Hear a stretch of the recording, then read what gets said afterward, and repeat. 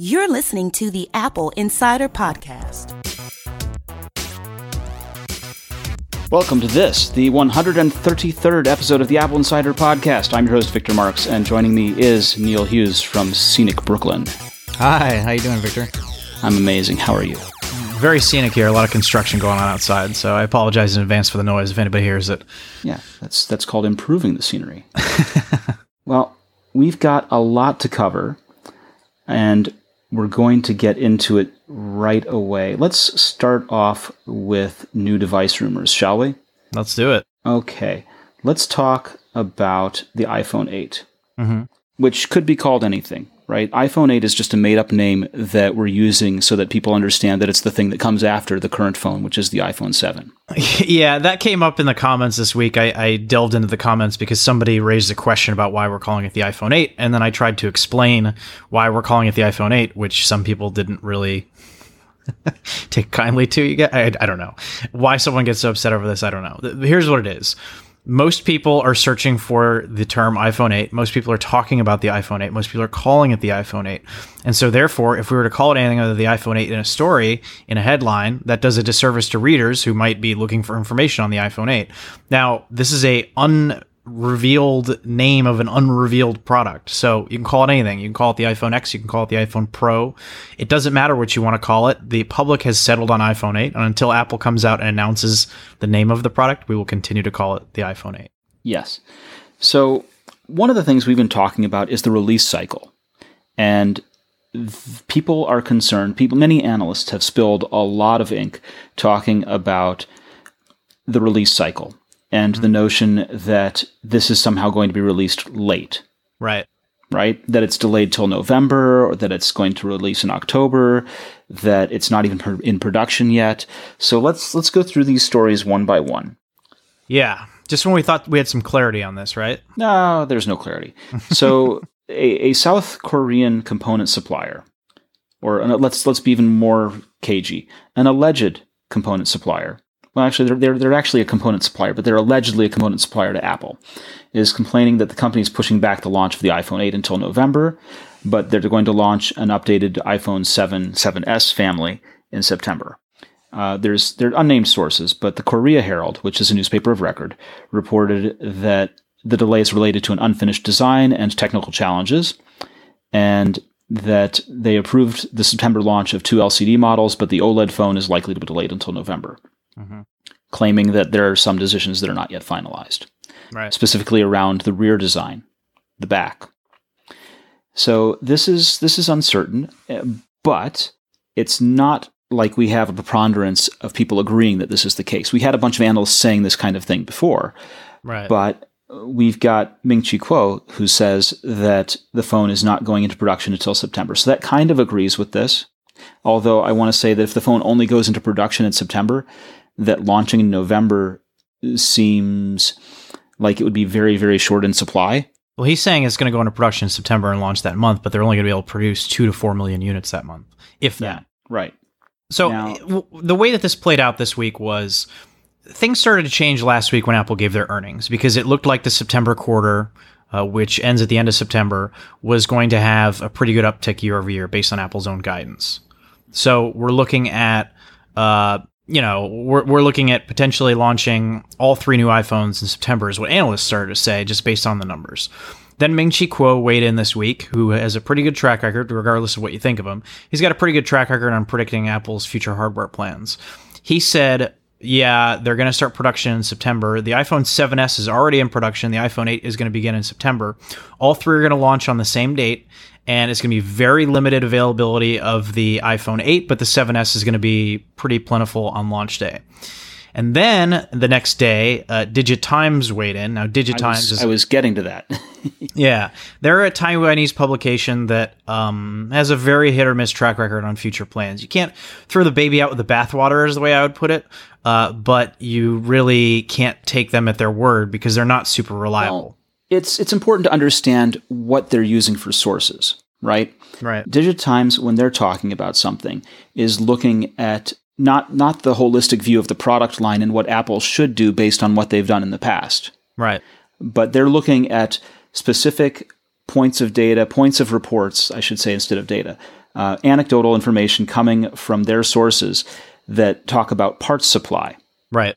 So when Digitimes has a report, they're not talking about a thing that's based off of a previous product because they can look at the product line and know what should come next.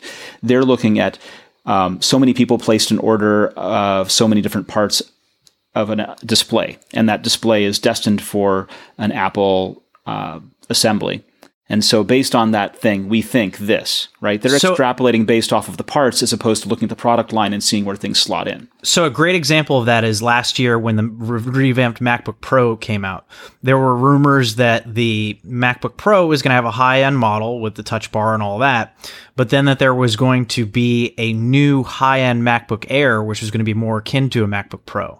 And that rumor went around for a while and actually came from a number of publications. And the reason for that was it's the entry-level MacBook Pro without Touch Bar. And it had such a thin chassis and small design that people saw it as a MacBook Air successor.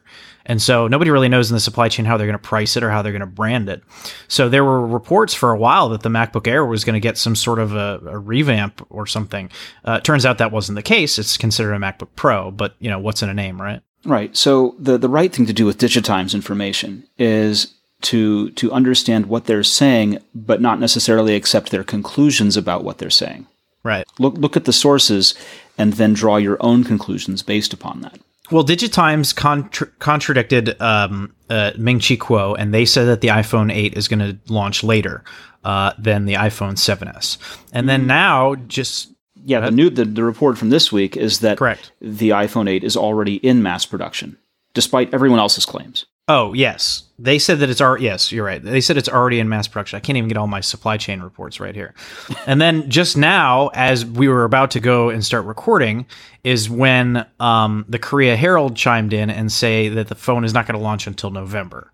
Right. And they are casting even more doubt because Ming-Chi Kuo had said that the Touch ID situation was settled, that the iPhone 8 is not going to have Touch ID fingerprint sensor, and it's going to be replaced with new facial recognition technology.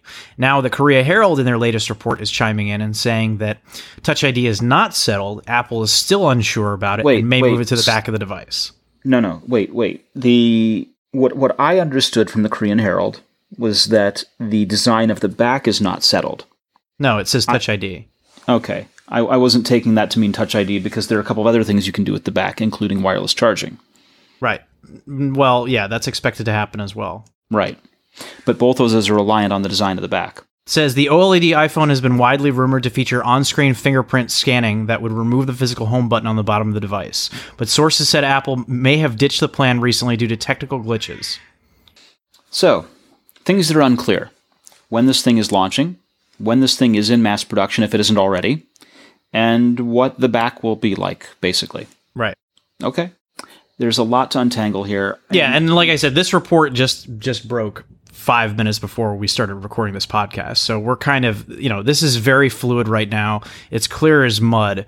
But this latest report seems to suggest that Apple may, after all, move the fingerprint sensor to the back of the phone, which I don't see happening, but that's what their source says. They quoted a source here in the Korea Herald, which says the iPhone's rear design has not been finalized. We're still waiting for Apple's final design before shipping parts. The person said, hinting that the phone is also likely to have a fingerprint sensor on the back. Right, but this kind of design has to be decided now.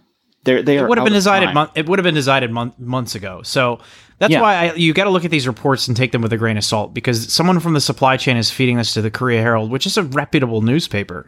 But this information is being presented in a way that's not accurate. Yeah. So this decision has to be made in order for the phone to even to get into production. Parts that have to be made around it that have to be ramped up as well. The whole thing, right? There's a lot that's involved in that.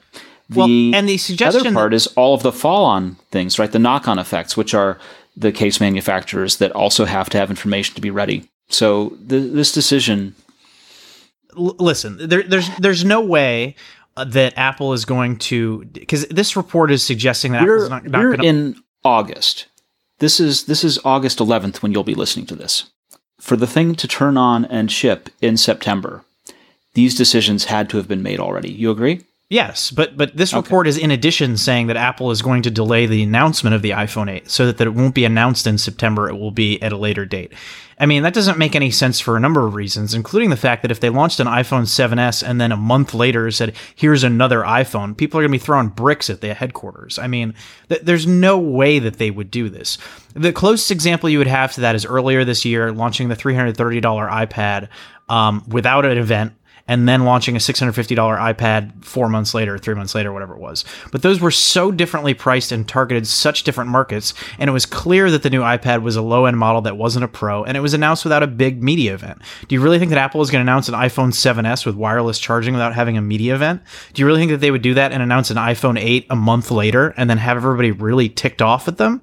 I mean, even if the iPhone 8 is delayed until November, which is certainly possible, even if it is delayed, the fact that they would hold an event and not pre-announce the phone at that event would be a huge, huge marketing mistake for Apple that would upset a lot of customers. Well, and these media events take a lot of planning to pull off. They have to arrange the space. They have to arrange everything for it. They practice weeks in advance. Right. They have to send out announcements in time so that the media people that they want to attend can actually be present in the auditorium, right? They're not holding an event if they can't get John Gruber in the seat. Yeah. Right? So it is a difficult thing to suggest that they're going to go ahead and put this together without having it announced at the event that they're going to hold. But even if it's true, even if it's delayed, what they would do is they would announce it alongside the phone and say, you'll get it in a month, because they've done stuff like that before. This has happened. Exactly. This is not unheard of. Apple usually launches a phone a week and a half to 2.5 weeks after they announce it. But if you're biased as an American that the phone is available when they announce it or nearly when they announce it. Typically, if you listen to the announcements, the phone is available in North America and some countries. Usually like 8 to 10 in addition. countries. Right. Immediately with another set following on thereafter. Right. Right. So none of this is unusual to announce and then say you'll get it soon. Right. I think that, if they were to have to delay the iPhone 8 for some unforeseen last minute reason and launch it in November, they would announce it in late September at an event and say, you can get the iPhone 7S tomorrow or next week or whatever, and you can get your iPhone 8 in a month, and pre-orders start next week. Yeah. So I want to stop everything right there for a moment and tell you about a really killer deal we have. This is a deal that is exclusive to us right now. So Apple's high-end 15-inch MacBook Pro is available to you for $700 off list price with free JBL headphones and no tax in 48 states. Let me lay this out for you. So B&H Photo, popular photography business in New York, is offering Apple Insider listeners an exclusive discount on the late 2016 15-inch MacBook Pro with a 2.7 gigahertz processor, 512 gig of storage, and the Radeon 455 graphics card. That's $2,099. That's $700 off the price. You'll also get a free pair of JBL Bluetooth headphones that are valued at $80. And you get expedited free shipping and no tax outside of New York and New Jersey. This is a really good deal. This is a seriously good deal. The link will be in the show notes. We're partnering up this week to offer that to you with B&H. And if you've been thinking about getting a laptop, this is your chance. And because it's an exclusive deal, people should know that they have to go to Apple Insider on mobile or desktop and click through the links on our article on our homepage or in the show notes. It's going to be pinned near the top of our page so people can take advantage of it. But the only way that you can get this deal is to go to appleinsider.com and click the link. Otherwise, it won't show up. And I want to mention that this model of laptop is completely sold out at other resellers and is $300 cheaper than buying the silver model from Amazon without even factoring in the $80 pair of Bluetooth headphones. So if you've been waiting for your opportunity, this is your opportunity. Let's talk HomeKit for a moment. I know that seems like a strange diversion, and we've got a little more to discuss about the iPhone 8, but let's break things up a little bit. So I know that you have a home that's fitted out with HomeKit stuff. Mm-hmm.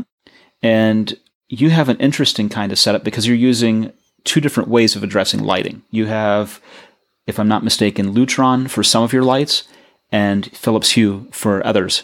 Is that right? Correct, yeah. The main problem that I have with HomeKit, especially if you have somebody else that you live with that doesn't really want to mess around with your bulbs, is it's a switch issue. If you put a HomeKit bulb in a socket and you have a regular switch, the bulb doesn't work when the switch is off. So you either have to tape your switches on or do something crazy like that to actually be able to use Siri to control your lights. So I've addressed that by having two different systems. I have Hue bulbs with Hue switches in some spots, and then the lines are hardwired, so the bulb is always on and getting power, but not turned on, obviously. And then for lights that don't change color, I have Lutron switches, and it's a good combination. It works. Yeah. I have always thought that controlling at the switch makes a lot more sense than controlling at the bulb. Correct. Setting up control at the bulb is easier from a standpoint of user install. It's a lot easier to change a light bulb than it is to change a switch. But when you have light fixtures that are mounted on your ceiling, that are a part of multi-bulb fixtures, it makes a ton more sense to control the switch than it does to control each individual bulb. Mm-hmm. But, as I say, it's easy and it's a lot easier for consumers to understand the idea of changing the bulb. So IKEA Tradfri or Tradfri. I'm honestly not sure how to pronounce Who knows? IKEA names. IKEA product naming is one of those entertaining things for Americans to reckon with. But the IKEA Tradfri is a smart bulb line that's been updated with Apple HomeKit. And so the bulbs were available previously. They span a large number of different types of residential bulb connectors. They have desk lamps with the E12 connector. They have the E27 connector. They have the GU10 connector. They're basically, if there's a fixture that you need a bulb for, they have your bulb. And they have a network gateway that plugs into an Ethernet connector on a router so that you can then control it with your phone. This is because the IKEA bulbs are doing the same thing that Philips Hue is. They're all Zigbee bulbs, basically. And they're all using some form of the ZLL, Zigbee Light Link standard. Mm-hmm. And so you have to have a bridge that converts that Zigbee radio to Ethernet so that your phone over Wi-Fi can control and the Zigbee. And the bridge has to have a HomeKit chip in it, too, for authentication. Yes, it does. So the bridge that plugs into the Ethernet has a HomeKit chip that is supplied to them as part of the MFI program, and that allows you to do that control. The bulbs themselves are quite affordable. They range from anywhere from, let's say, about $12 up to about $25 for ones that have a motion sensor kit with them. The whole gateway kit is 2 bulbs, a remote control, and the gateway for $80. So it's not that terrible a kit in terms of affordability compared with some of the other competitors that are in bulb space. Mm-hmm. What's interesting is that the app was updated on the fly. It was not really well announced that this. We sort of knew this was coming, right? But there wasn't a whole lot of fanfare around this. Yeah. Confirmation of the change only came after a user noticed the technical details and performed a firmware update, and all of a sudden it starts doing it. And Victor, you and I are always skeptical when these companies ship products and say, "Oh, we're going to add HomeKit support later," because they never do. And so this was doubly surprising because while IKEA said they were going to add HomeKit support, you always wonder if these companies actually understand what that entails. And the fact that they were able to flip the switch and make it work today shows that they planned ahead, they shipped it with the necessary hardware, and they made it work. So the things that are required to make a change like this are that they had the chip inside, and normally that they had an 8-digit code, because each piece of hardware uses its own individual 8-digit code to identify. And that they were prepared well in advance and understood that they needed these things to be able to turn it on was pretty impressive. Yeah, definitely. We've dealt with a lot of products where I think the manufacturers don't realize that they need to have specific hardware or that they have to pay these licensing fees. And so they ship it and go, yeah, HomeKit's coming later, we swear, and then it never arrives. Never, ever. Also in HomeKit news is Chamberlain. So Chamberlain, maker of garage door openers pretty much everywhere, have had for years a system called MyQ Garage. And MyQ Garage has been available either as a part of a built-in unit inside your garage door opener or as an affordable add-on that you connect as a bridge to Wi-Fi to enable the control of your garage door opener. And for years, it was available as just its own standalone unit with an app. They, too, have updated their product. Mm-hmm. Now, they haven't done it as a seamless software update the way that IKEA has. to get HomeKit compatibility for MyQ Garage, you have to buy a new MyQ Garage bridge. And that piece will work with any of the Chamberlain garage door openers manufactured since, I want to say, about 1993 or 1994.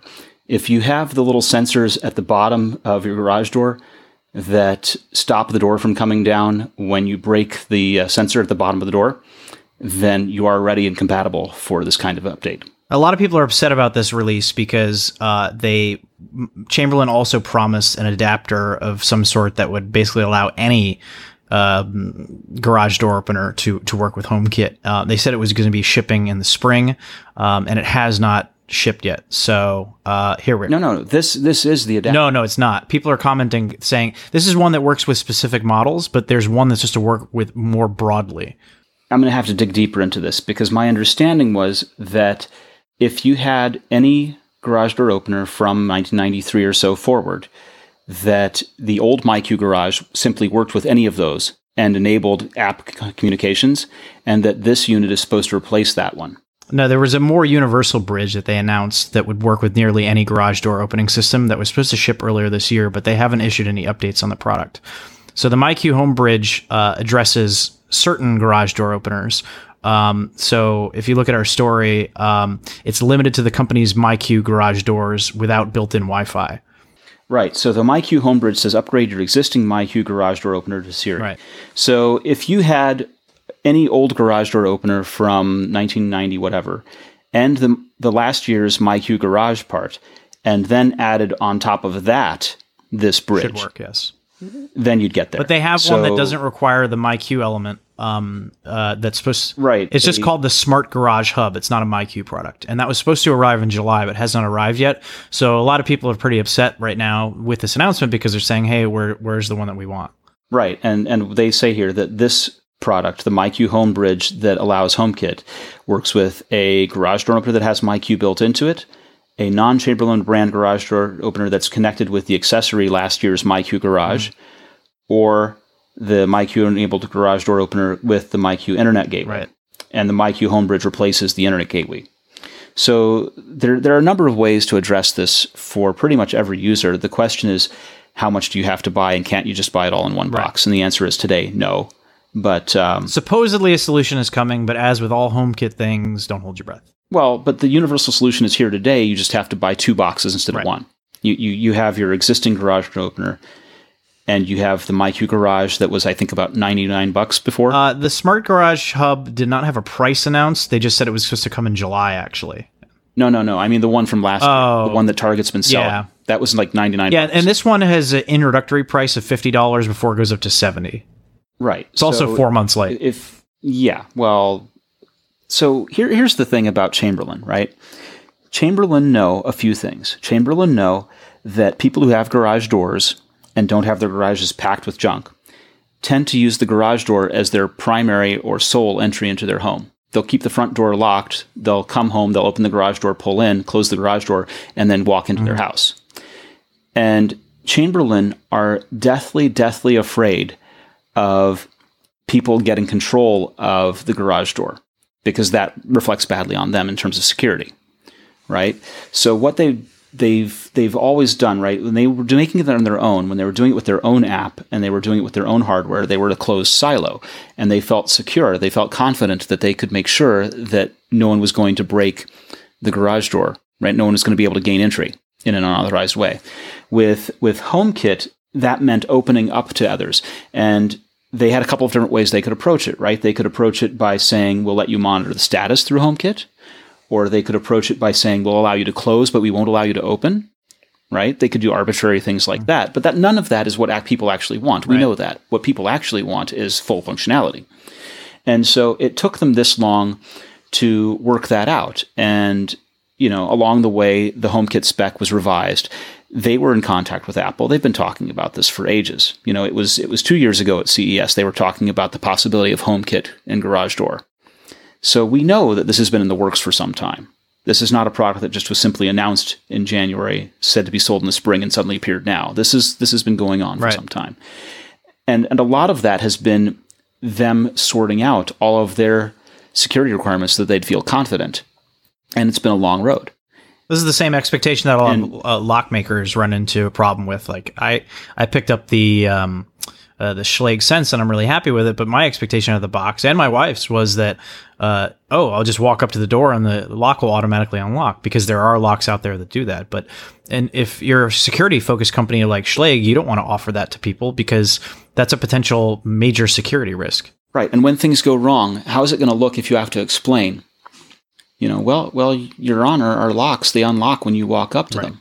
They do now, and you don't have to use a key? No. And you don't have to use a pin pad? No.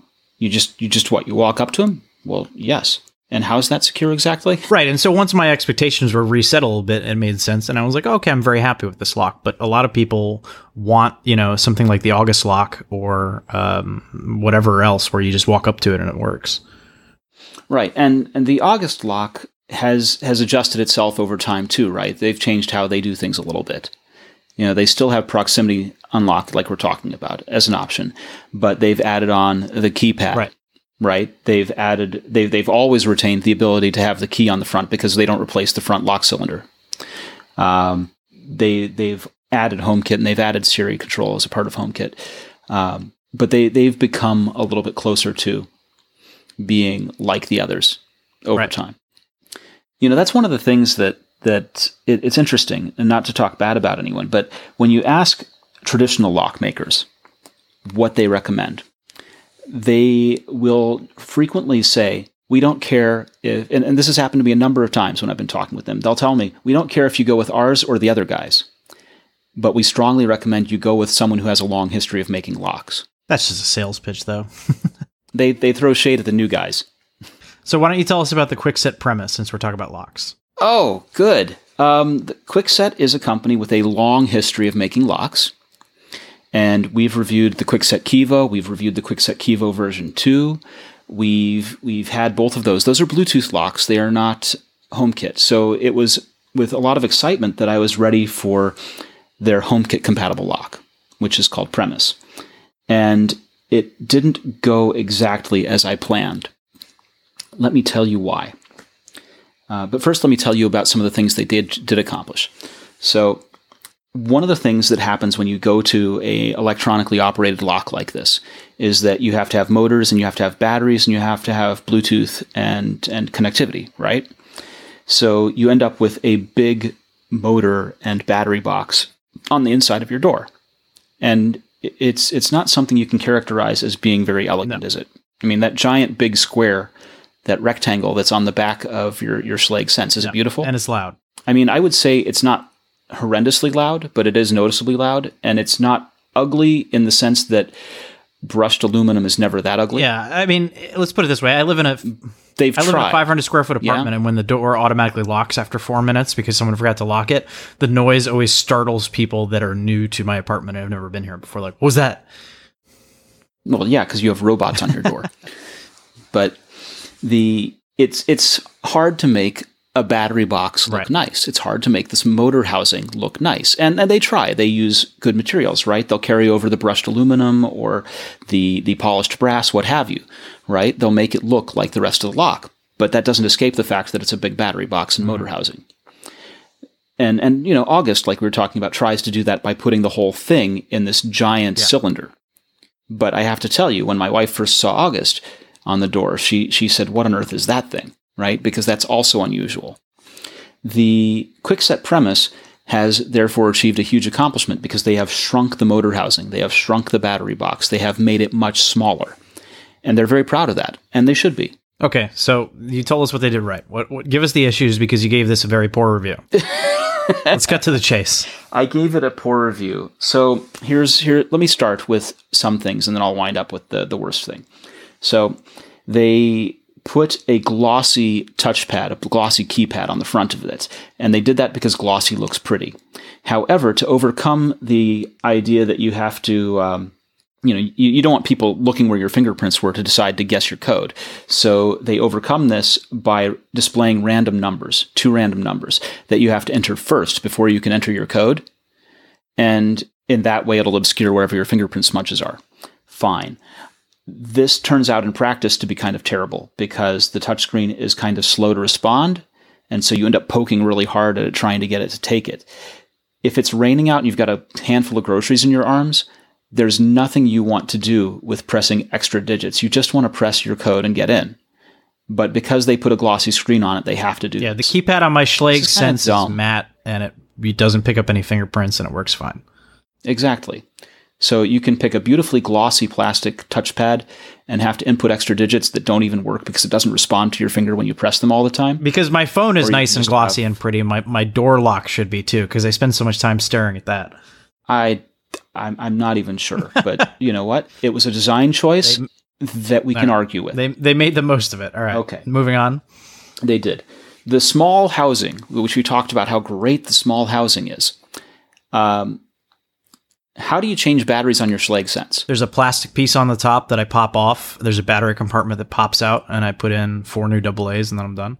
Okay, it doesn't. It's the cover slides off at the top, and then a carrier that carries 4 AA's removes out the top, and you simply change your batteries and you replace them, and you put the takes cover 30 back. seconds. Yeah, in order to change the cover, in order to change the batteries, let's say on the quick set premise, you have to get out a screwdriver, and you have to remove 3 screws. One on either side of the housing, and one directly at the bottom of the housing. Now, if your door is like pretty much every American door, you have the deadbolt on top, and you have the handle set and doorknob below.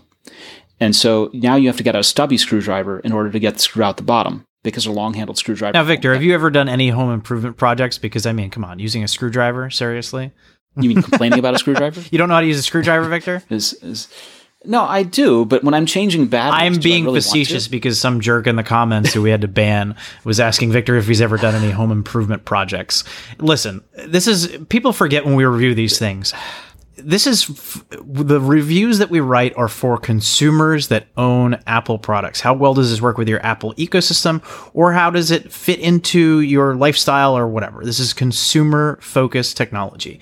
If you have to take a screwdriver and remove 3 screws to replace a battery, which, by the way, the battery doesn't last very long, that's a problem. That's going to be a problem for the vast majority of people reading an Apple Insider review. So there are some people out there that like these products and they're very passionate about it and they want to weigh it on the comments, and that's great. But you have to realize who these reviews are written for. These are for, yes, enthusiasts, but also people that like Apple products that just want things to work, which is kind of Apple's design philosophy.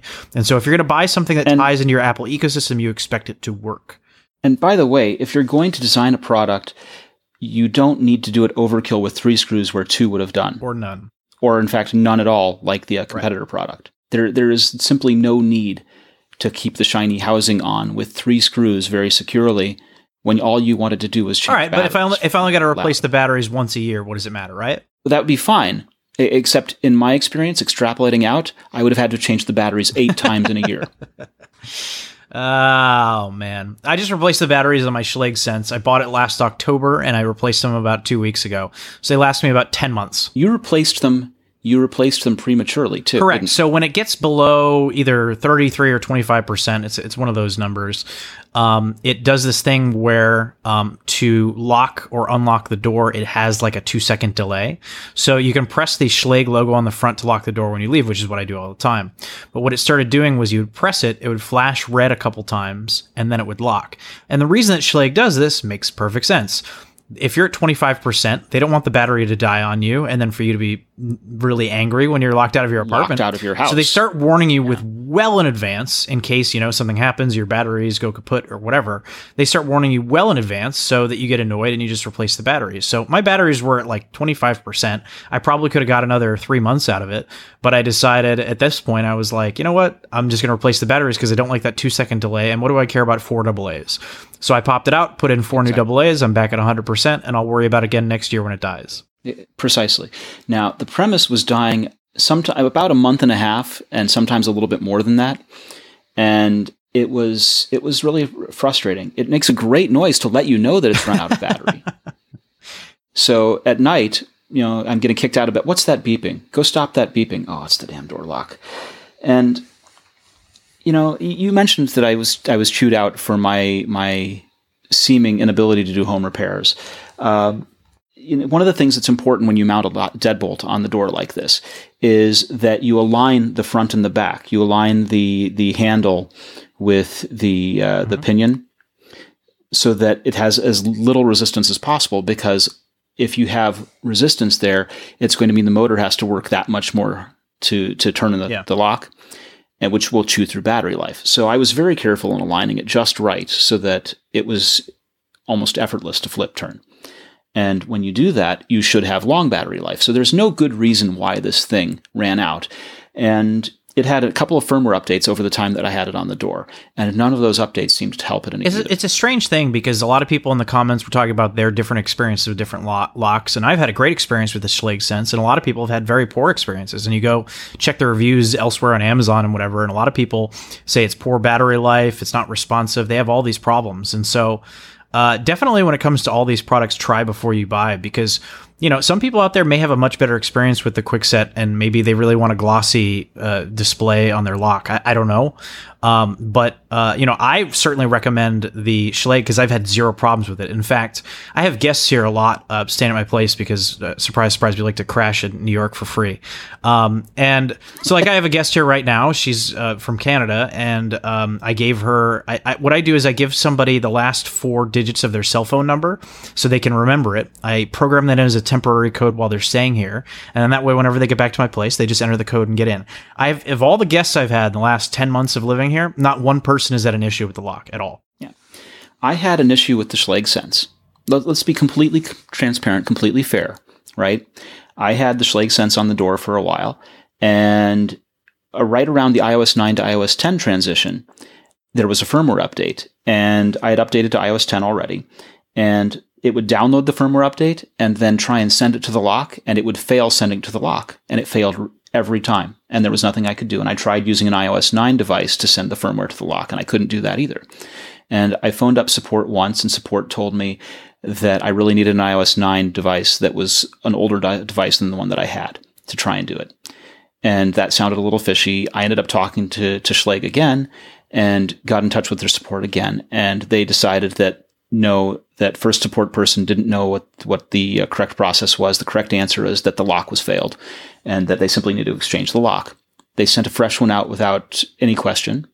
And I want to make clear that when I was talking to them, they didn't know that I was calling from Apple Insider or anything. They just knew that I was someone with the lock. Right. There was no pulling strings here. It was simply just call back and try again, and they changed the lock. And since they've changed the lock, it's been perfect. Now, the first one was great on battery life as well. It just had that one firmware hiccup. And I feel like when we're talking about HomeKit devices and firmware updates, it's important to have a device that stays up to date on firmware because they're changing things to stay consistent with what Apple's changing. And getting a mismatch would be a bad thing. So I wasn't content to let it sit there and stay at that old firmware level. So the Schlage was not entirely problem-free for me, but it's been problem-free for the most part, and they of course handled all of the problems. With the Quickset, I'm still talking with them. They're a little bit curious what they can do about battery life and what my experiences were, and they want to talk about it. But it did not work out very well in this household. All right, enough HomeKit. Let's move on. HomeKit. There we go. So let's get back to iPhone for just a little bit. iPhone 8 facial recognition. So there's code that was uncovered in the HomePod firmware, which is honestly the firmware that just keeps giving. This is honestly the biggest leak we've had since the stolen iPhone 4 prototype, if not bigger than that. Yeah. So there's a facial recognition system, rumored, that will support payments, combined biometric security, and include hooks for third-party apps. Now, we already have Touch ID third-party app support, right? You can unlock your AT&T app with Touch ID. You can unlock your My Password or 1Password with Touch ID. You can use it for all sorts of things. But you can even use Touch ID for logging in to Walmart Pay, of all things. Right. So that's fine. But facial recognition for all of those things seems to be in the HomePod firmware and suggests that that's part of. So the suggestion is that this thing is going to work just laying on a table. It's going to know when you're looking at it, when you're not. It's going to know when you're within, when you want to use it for Apple Pay or what have you. It's just going to be able to see you at extreme angles and verify that it's you. And the rumors are that this is going to be more secure than Touch ID, because it's going to use multiple scans of different features of your face to be able to figure it out. Now, I remain concerned about the security implications of this, because if it can scan my face from any angle and it's laying on a table in front of me, what's to stop somebody else from just picking up the phone in front of me and now it's unlocked because it saw my face? Is it going to be continuously actively scanning for my face when I use it to make sure that I'm the one using the device? And in that case, how do I hand my phone off to somebody? Things like that. I don't know how this is going to work in terms of security of locking the device, because to force somebody's fingerprint onto a phone is one thing entirely. But if I'm just holding my phone and somebody grabs it from me and then holds it up to my face to unlock it and then runs away, they've got a phone unlocked. And that seems like a potential security issue.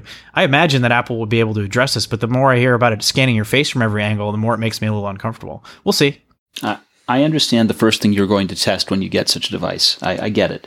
Although I want to point out that for a lot of the critical functions and settings, that you have to re-authenticate with a passcode, right? If you're changing iCloud settings, if you're changing any kind of payment setting, if you're changing, Find My iPhone settings, all kinds of things require entering in the passcode. Right. So you're even if, and it would be a big thing that someone could hold it up to your face and unlock it and run away. There are still things that are secured within the phone. Right. Yeah. I'm. So this is not the end of the world yet. This is still an unreleased device. And we still and I've said, as I've said multiple times, I'm just spitballing here at this point. Until the product's announced and I test it, I can't really say anything. But these are the questions that pop into my head as I read these capabilities. It's like, well, that sounds really fascinating and really interesting, but you got to think of the side effects of it too. Curious to see how they address that. So one of the side effects as a feature goes, though, is that if your phone knows when you're looking at it, then it can silence notification sounds because it knows that you're paying Which attention. is amazing, because it can't even silence notification sounds when I'm on a phone call right now. You're having that too, right? You're on the phone call and all of a sudden you get an email received sound. It happens to me all the time. I'm on a call and texts and emails and whatever else are coming in. My phone is constantly on vibrate. I don't even take it off vibrate, and it's vibrating against my face if it's on a table and or whatever, and everybody can hear it, and it's just like, just if I'm on an audio call, just mute it for the duration of the call, please. You would think. But apparently they figured out with facial recognition. So cool. I mean, that's a great feature. That's one of those things that I wish was in the Apple Watch. Where, again, interacting with it less. It would be nice if some sort of a facial recognition capability in the Apple Watch where it knows that I'm staring at a notification, so then it automatically dives deeper on the notification, gives me a little more details than it's already displaying. Yes. Now, hardware-wise, there are a ton of mock-ups that are coming out, right? There are mock-ups with glass backs that appear. There are mock-up videos of the mock-ups. There are mock-ups showing different colorways. The rumor is 3 total colors for this: gold, silver, and black. Some of the images are lining up with this, but some are showing a more copper shade. I was about to ask about the red shade. That might be a fake thing. That might be somebody's taking poor photos. Maybe Apple's going to change the shade of gold that they're using. I don't know. But it sounds like there's only going to be 3 colors this year, and part of the reason for that is because they have to go with the glass back to allow for wireless charging on not only the iPhone 8, but also the iPhone 7s. So the contact-based wireless charging, inductive charging as they call it. So we're looking at 3 different colors, 3 different phones, and hopefully an announcement in September. Now, we talked about how the screen area is sort of divided up into the screen area and also a function area that's addressed as a separate screen. And it appears to be that there's code in the HomePod firmware. We're just going to keep going back to that firmware that says that the home button area, that virtual home button function area, can be resizable and can be hidden. It doesn't sound like apps are going to be able to hide the home button area, but videos might be able to. Which makes sense, right? You'd really want them to be hidden. I mean, I think you'd want it to be hidden for a game, for example. I mean, it's not like you load up, whatever game is popular right now. You're not loading up Angry Birds or whatever, and what year is it?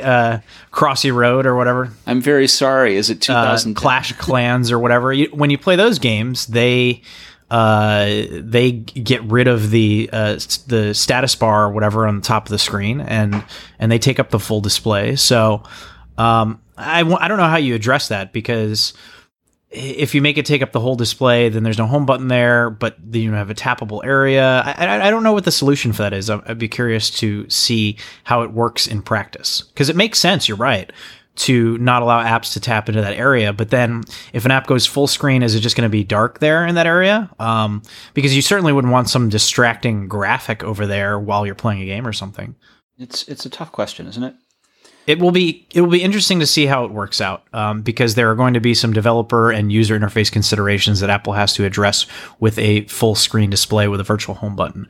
And we're not going to know really, even with all these leaks, we're not going to have a good idea of how it works until Apple demos it in September. I feel like that we're at the same point in history as we were with the iOS 7 launch.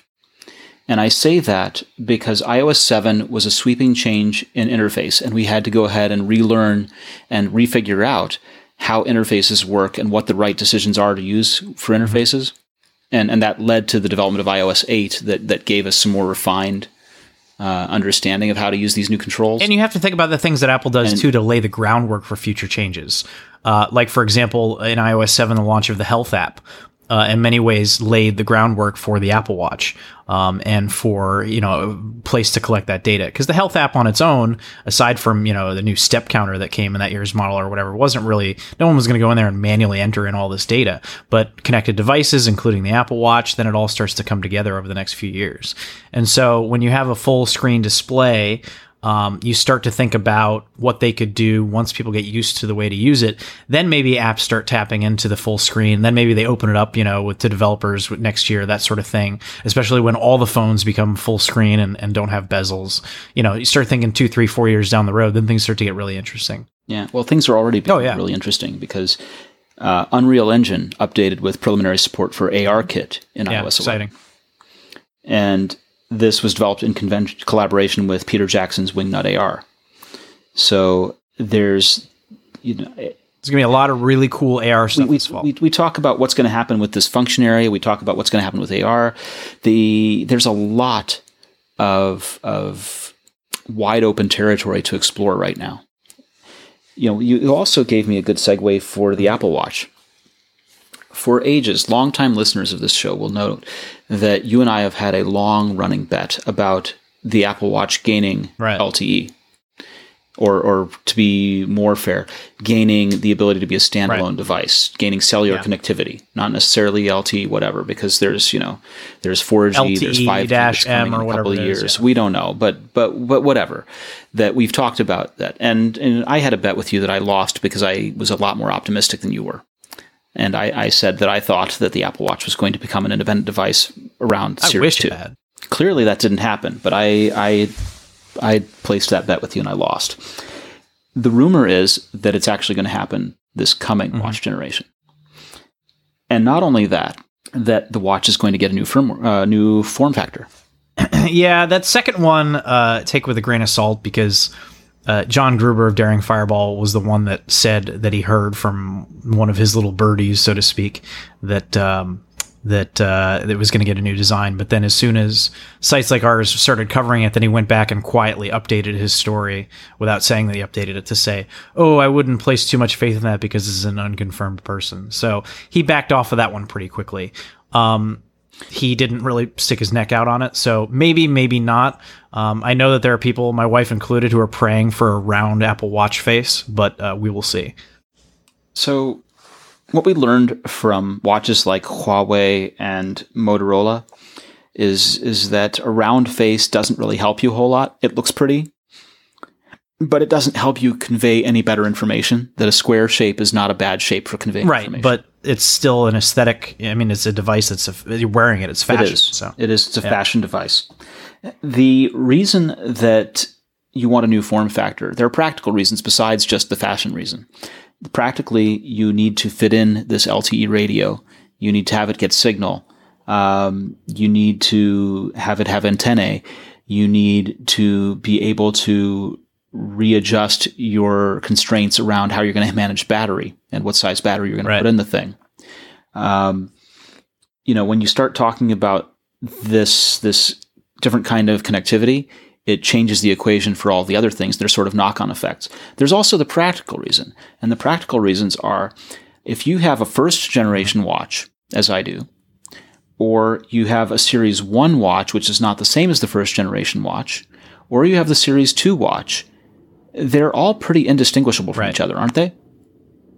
And this is not a good thing when they're all pretty indistinguishable, because it makes it harder to sell the ones that are more expensive or the better equipped ones unless you know why you're getting them that are better equipped. It makes it harder to identify what it is you actually bought, and it can lead to confusion. I thought I was buying the one thing and I bought the other by mistake. And it also messes with the secondhand market, right? If you are making them all look the same, then you let people go to the secondhand market without having them feel the need to have the new brand new device. Status. You're cannibalizing your existing sales, right? Status, exactly. So there are a lot of, and this was a difficult thing. So if you think back, the iPod Touch, the first generation Touch was very different. It had a space gray kind of back or a black back to it with a beveled edge. The second and third generations were a mirrored back. And the second and third generations were outwardly identical, but inwardly were differently equipped. And the third generation kept getting updates after the second generation had stopped. And I ran into this problem where I requested to buy third generation devices and somehow managed to get sold new old stock second gen. I mean, geez, you got the MacBook Pro last year, and you didn't even realize that it had a Force Touch trackpad because it looks exactly the same as the predecessor. Exactly, and they didn't change the trackpad size at all. When the chassis was the same, so unless you were really paying attention, it feels just like a normal trackpad. You don't know. You had no idea. And now that I've had that, I kind of miss it. But it's one of those things where when the device looks exactly the same every time, it can lead to more confusion than comfort. So there's a lot of questions about an LTE or redesigned Apple Watch. Number one, if they do LTE, what's the premium going to be? If you look at the iPad, it's $130 premium. So if you take that same logic, $269 38 millimeter or $400 42 millimeter watch would then become $500 and $530. So you're looking at potentially $530 for an entry-level 42 millimeter Series 3 Apple Watch with LTE, and that doesn't include. But your costs don't end because there. Whatever you're going to pay to your carrier. So then the question becomes. So remember, before the iPad launched with LTE, there were no real carrier tablet plans that were consumer friendly. Apple negotiated with the carriers and got them to agree to month-to-month plans, and that was what they launched the first iPad with LTE, or 3G or whatever was in it at the time, back in 2010. So, with this, you got to wonder, because I've seen some plans out there for LTE mobile as low as like $2 a month, and then there's some $5 a month, and then some carriers doing $10 a month. I would expect that Apple is going to get some sort of a standardized pricing from the carriers on this to be a little bit more flexible in terms of how it's done. I think $10 a month in addition to a phone data plan for a lot of people is going to be a bridge too far, but will be interesting to see there. And then in addition to that, it will be interesting to see what the device is capable of, because as we talked about before, having connectivity is fine for notifications and those sorts of things, leaving your phone at home, making a phone call. But then when you're talking about more data intensive things, like, for example, streaming music, which a lot of people would want to do at the gym, how capable is that going to be? What kind of battery life is it going to be able to offer while doing that and GPS and Bluetooth audio all at the same time? And what level of battery life will Apple find to be acceptable? I know that if you're using GPS and you're using audio right now and you go out and run a marathon, some people say that it barely gets you through a full marathon and then the battery dies. Whereas for most use case throughout the day, most people are not streaming music from it and they're not using GPS on it. So when it's tethered to your phone, it lasts a lot longer.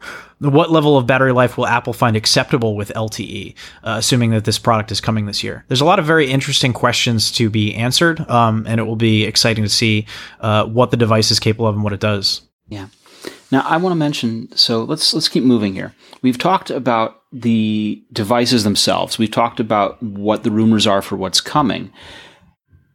Apple's R&D spending is massive, isn't it? It's huge, right? They are spending ginormous amounts of money. Their budget for R&D is well above, just anyone else, right? Not quite. Okay, not quite. Straighten me out, because I think it's what... Oh, no, you're right. They spend $2 billion less per year on research and development than Samsung. So yeah, this is an interesting visual story. I would encourage people to go check it out in the show notes, because talking about it is not going to give it the same level of understanding as. Let's try and just to summarize. Right? So basically, Apple, despite the fact that they make more money than everybody else, spends less on R&D than most of their competitors. If you look at the amount that Apple is spending on R&D, it is, over a year, about $11 billion, whereas Samsung is spending about 13. Alphabet, which owns Google, is spending over 15. Microsoft spending about 13. Intel spending about 13.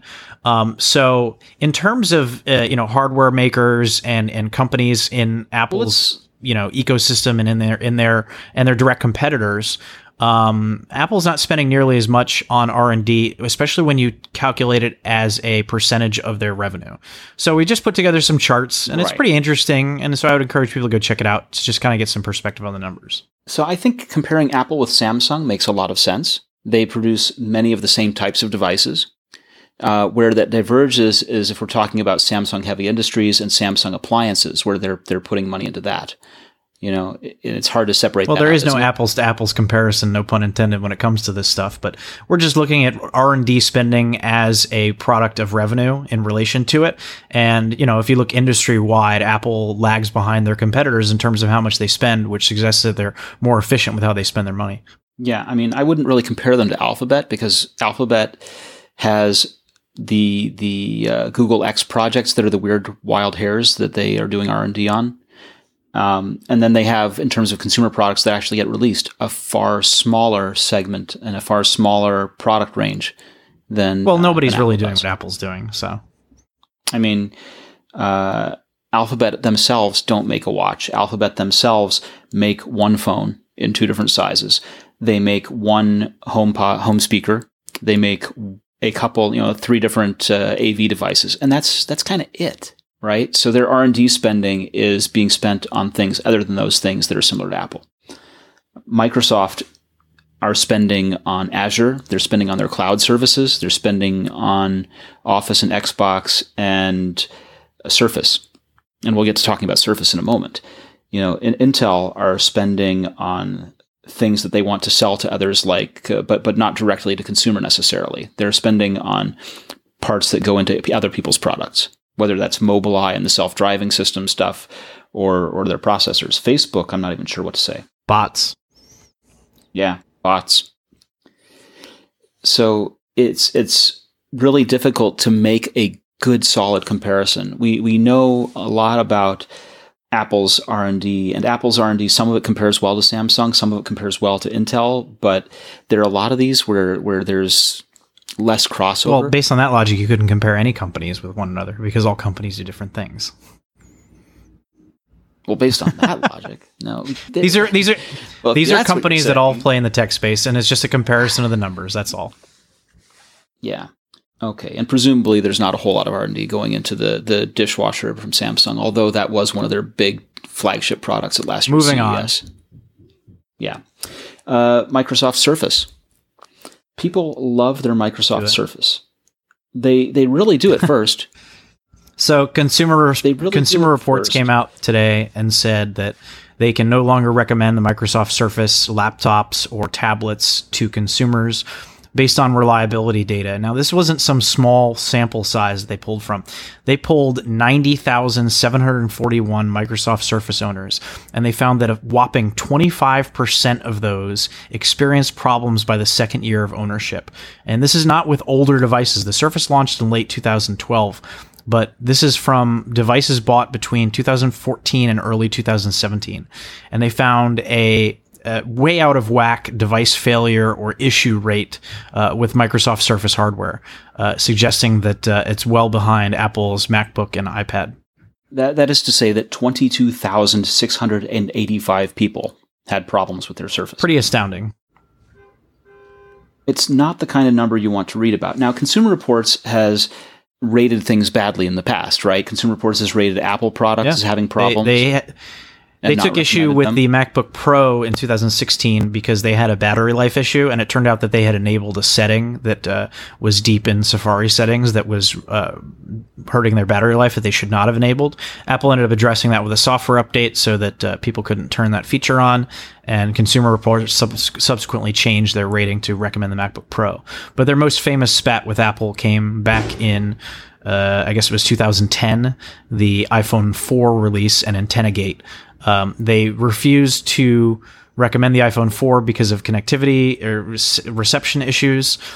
They then said that they would recommend it with a case when Apple was giving out free cases. Then Apple stopped giving out free cases, so they rescinded the recommendation. Then they finally played nice a year later when the iPhone 4S came out, and they said the antenna issues had been addressed and they could recommend the phone. It's tough.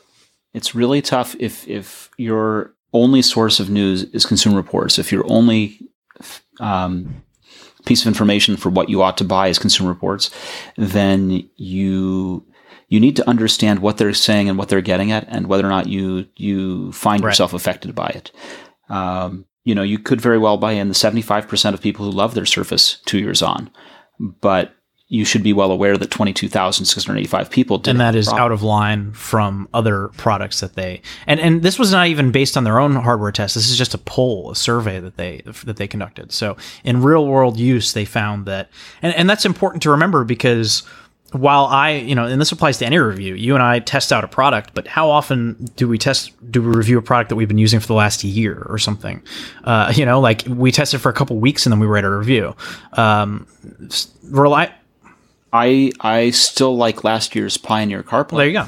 So, but reviews for products are written in the now because I can't write one 3 years later because then the product isn't sold anymore. Now there's a new iPhone out. So it's tough. I understand why this is difficult and why they do these polls in addition to their own tests, because if it takes a few years for your Surface to break down, Consumer Reports can't do that test. There's no way they could know. All right, tell me about the KNX Go Play Sidekick MFI so this is gaming cool. controller. I like testing out iOS gaming controllers, even though the availability of games is still lacking. But so this actually borrows the design almost beat for beat from a SteelSeries product that came out a couple years ago. The main difference here, there's two key differences here, and this is why I like this more than the SteelSeries one from a few years ago. Number one, it has a lightning port for charging at the bottom, so you can charge it with the same connector that you charge your iPhone or iPad with. And number two, it comes with a nice little carrying case that doubles as a stand for your iPhone. So my main problem with the old controller from SteelSeries was that there was absolutely no place to put your iPhone, so it was pretty much worthless for gaming on an iPhone because you'd have to put it down on a table flat or whatever. You couldn't play it on a train or something like that. And considering that the ultimate goal of this thing, because it's so tiny, is portability, it doesn't make a lot of sense to have the most portable controller not work with the most portable Apple devices. So I had to ding that product for that. This one at least addresses that. You still couldn't play it on a train or standing or anything like that because it still has to be set down on a table. But at least it has a way to prop up your phone and have it angled towards you, and it's part of the case that carries it, and it's still small. So I think that there's a market for this product. It's a very small controller, but despite that, it still manages to fit on 2 joysticks, 4 shoulder buttons, 4 face buttons. I think it's a pretty good product. I'm generally pleased with it. It also is priced at $60, which is better than when these controllers first started coming out and it cost $100. So again, something else that puts it up there. And having a lightning port is great too. KNX has been putting lightning ports on their stuff lately, and I'm pretty happy with that. So pretty cool. Yeah, we'll have a review up in a few weeks. I mean, I still think it's overpriced at $60. I'm not trying to sit here and give this a glowing review. There are problems with the product, but generally speaking, as far as iOS controllers go, this is one of the better ones, especially if you're looking for something that's really portable, and it addresses a segment of the market that has not properly been addressed thus far. Yeah, I have the SteelSeries controller, and I used it pretty much. You're talking about the really tiny one, or are you talking about the full-size one? No, the Yeah. Stratus. So the big Steel one. Series before they did the Stratus had a very tiny one that is basically the exact same design. And in fact, I don't even know how they got away with this design because it looks almost identical. But the old... It does look kind of Yeah, Steel the old Series Steel like, doesn't it? Series looks almost identical. They don't sell it anymore, but it looks almost identical to this new one from Canex. So there was a report that we talked a little bit about on the site and also showed up in the Financial Times that talked about AR glasses. Last week we talked about a patent on AR glasses. So it's clear that Apple's been spending some time spending some effort on head-mounted displays and wearable things for the head. And it's entirely possible that this is one of the product segments that they'll just simply say no to, that they put the research in, they found all the problems, and they're not going to continue with it. But it's equally possible that they are going to go forward with one and that they're just trying out different things. What the Financial Times article had in it that I found interesting was a reference to an unnamed source that told them that they have several designs competing internally and that the one that's currently winning has no display at all, that it's essentially a head-mounted And you camera. would pop your phone in there. No, it didn't say that necessarily. That's what it seemed to imply, that you would pop your phone in there and use that as the display. They've had a couple. So there are a couple of things like that, right? Lenovo just released There's the one Samsung one, yeah. that. Well, there's the Samsung Gear VR where you pop the phone in facing your eyes. What's interesting about the Lenovo one is that they're mirroring the HoloLens layout where the phone is facing away from your eyes and reflects on a lens surface that's in front of your face, which is actually a better way of doing it. You don't get the screen door effect as much. You don't get some of the weird problems that you've noticed wearing ones with phone displays up at your head when you do it like that. But it seems to indicate, let me pull this up because this was striking to me when I was reading it, that the FT article seemed to suggest that there was no display at all. No, it was the indication was that you would pop your phone in there. I have a number of PDFs. It already says here. I have it right in front of me. One group of engineers said it is to be advocating for a pair of glasses that have 3D cameras but no screens, leaving the iPhone as the hub and main display. Right, but what says that? That says nothing about inserting it. So what? You're going to put glasses with a camera on your face and then hold your phone up to look at things? I don't even understand what the point of that is. That's not augmented reality. I genuinely don't know. That's just a poorly written sentence that's saying that they're going to pop the phone in there is what it is. Yeah. Okay. What would be the point of wearing glasses on your face that have a camera but no display? That's not augmented reality, unless you're sharing your point of view with somebody else. I agreed. It seems weird. Who knows? They could have figured out something about the way that people interact with these things and what's comfortable. Here's what I and what's think. not My best guess on this, if I had to, and I don't have any inside information on this. We know that Apple is working on some AR stuff, obviously, that goes beyond ARKit. It's kind of laying the groundwork. If I had to make a guess, Apple's exploring building their own headset because they'd be stupid not to. I would guess that they would never actually release that product in the wild because most people who are going to enjoy AR aren't going to want to put a stupid thing on their face to walk around or whatever. It's going to be a limited use case. It will be a neat use case. It will be interesting. And much like Google has figured out with Google Glass, there's a use case for it. It's just not mass market. If I had to guess, Apple will come up with some form of a reference design for a made for iPhone licensed AR kit tool to pop your phone into a head-mounted display to allow for AR applications in that type of environment. I don't see Apple actually releasing that product because I don't think most people are going to want to buy an accessory to put a thing on their face. I think that even with Samsung Gear VR and other products like that, it's one of those things that you buy and, your nerdy friend buys it and then shows it off to the family. People, check out a demo and go, oh, wow, that was really cool. And then they never buy it for themselves. I want to go back and take everything you just said and substitute wrist and watch in that sentence. Okay. Because it seems to me that, and I apologize, I know I sound antagonistic, but it occurs to me that if you'd asked people 2 years ago or 3 years ago, people would have told you, it's a limited use case to want to actually have something on the wrist. I have a watch in my phone. It's called the lock screen. There's no real need where I need to have something on my wrist. I can grab my phone. That for those limited use cases, sure, they could sell one, but it won't have. Yeah, and how many watches are they selling? It's still not at the same level as the iPhone. It's a niche product. The watch is a niche product. It sells probably what? They're saying 2.5 million a quarter versus last quarter they sold 42 million iPhones or something. So, I mean, yeah, the question is, would it be a bigger niche product than the watch? I mean, everything's niche compared to the iPhone, I suppose. But I mean, are they going to be able to sell 2.5 million of these in a quarter? I don't think so. what is the eventual future of things like that? What's the eventual future of the phone? I had this thought the other day where what if the phone disappears? What if the phone gets absorbed into the watch and the glasses? Right. No, I mean, I think that right? could be a potential future that we have. But I also think that, Apple would be stupid not to look into these things and to investigate them. But I don't see them in the near future, in the foreseeable future, releasing that product, because I don't, Tim Cook said years before the Apple Watch was announced that they were interested in the wrist. They found the wrist to be an interesting place. Tim Cook has also said he finds AR to be interesting, but he never said he finds glasses or goggles to be interesting. He just said AR. And we've seen Apple's interpretation of AR. ARKit is out there. It's going to be in everybody's phone in a month, essentially. Yeah, and that's laying the groundwork for potentially, yes. Glasses. Just like we talked about with the health app, laying the groundwork for the watch. I could see that being the case. I just don't see them making the glasses. I see them making it a third-party manufacturer partnership. And if you want the main bare bones AR experience as a gateway, you have your phone, you can just hold it in front of you and it works. I don't see a lot of people strapping their phones to their faces. But we've gone through 10 years of the phone, and there are people who think the phone has become a commodity, that there's nothing more interesting you can do. Well, that's dumb.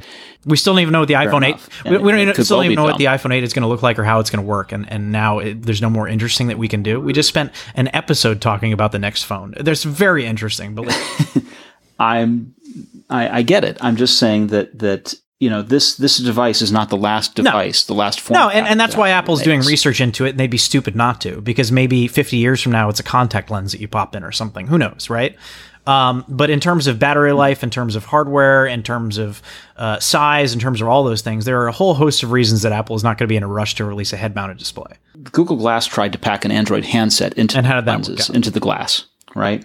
Pretty poorly for a number of reasons. And we can go through them if we want to, but I'd rather not. We went through them 2 years ago when we had glass. The thing that makes a lot of sense is the approach similar to how CarPlay works, right? CarPlay is simply a secondary display that accepts touch input. And there's no reason that the glasses can't be that. The phone is still the brains of the operation, but the phone doesn't have to come out of the pocket for anything anymore. Yeah, I mean, that, something like glass, I suppose, if it didn't look so geeky, I don't know. And eventually, instead of having all of your content loaded on your phone for that kind of thing, it becomes more of a cloud-connected thing anyway, relying on Apple services, right? Content loading from the cloud directly to your eyeballs. If Apple next year releases some sort of a VR, AR headset, I will eat my hat on this show, because that is not happening. I did not bet you for next year. I made that mistake betting you on the Apple Watch. Of course they're working on these type of things, but they work on these things too to see how well they'll work with their own hardware, sometimes just to create an ecosystem. They have reference hardware and suggestions for products when it comes to HomeKit. So it would not surprise me if that was their approach in this. Well, interesting. So with HomeKit things, they don't usually make a reference design themselves. What they do is they pick a manufacturer in the space that they bless who has the reference design. For example, the smart wall plugs, iHomes. I'm blanking on one of the names, but iHome. But I've had so many of these things. iDevices. They're all using the Marvell reference design. They're pretty much, many of them are using the Marvell reference design because Apple nominated Marvell and Marvell came up with the reference design. Apple didn't provide that or do the research into it. But before they came to market, Apple internally developed these products to see how well it would work, and so they could test it out. You know that they did. Of course they did. They would be stupid not to. I think there's a differentiation between the way that they're developing the glasses versus the way that they're developing or would have developed accessories for HomeKit. Possibly. I think that they don't know what they're going to do yet. I think that they come up with the lingos, they come up with the APIs, they say it's going to work like this, and then they hand it off to someone who's made technology in this space before. With the glasses, that's and for example, Project Titan, that's a home built thing. But what if the glasses? If the glasses are being pursued and then potentially the other technology that comes out of it. So, for example, we're talking about iPhone 8 recognizing your face and knowing when you're looking at the screen. Well, that's eye tracking technology that could be used for an interface for a head-mounted display. Now, yeah, you need eye tracking. Don't forget that the iPhone originally came from a tablet project that was being introduced, and it wasn't until they figured out the way to make the touchscreen work well and the momentum scrolling and those types of things that they applied it to a phone and brought about the first iPhone. So Apple's not afraid to pursue things that aren't necessarily going to come to market or scrapping it, and because they realize that they can get technology from their development that they can apply to other products. And so that's an example where a head-mounted display, maybe it doesn't come to market, and the eye tracking technology works much better with future iPhones. Maybe. Okay, let's end on a high note. Shares of Apple close at an all-time high of 160.08 cents, blowing past the previous record.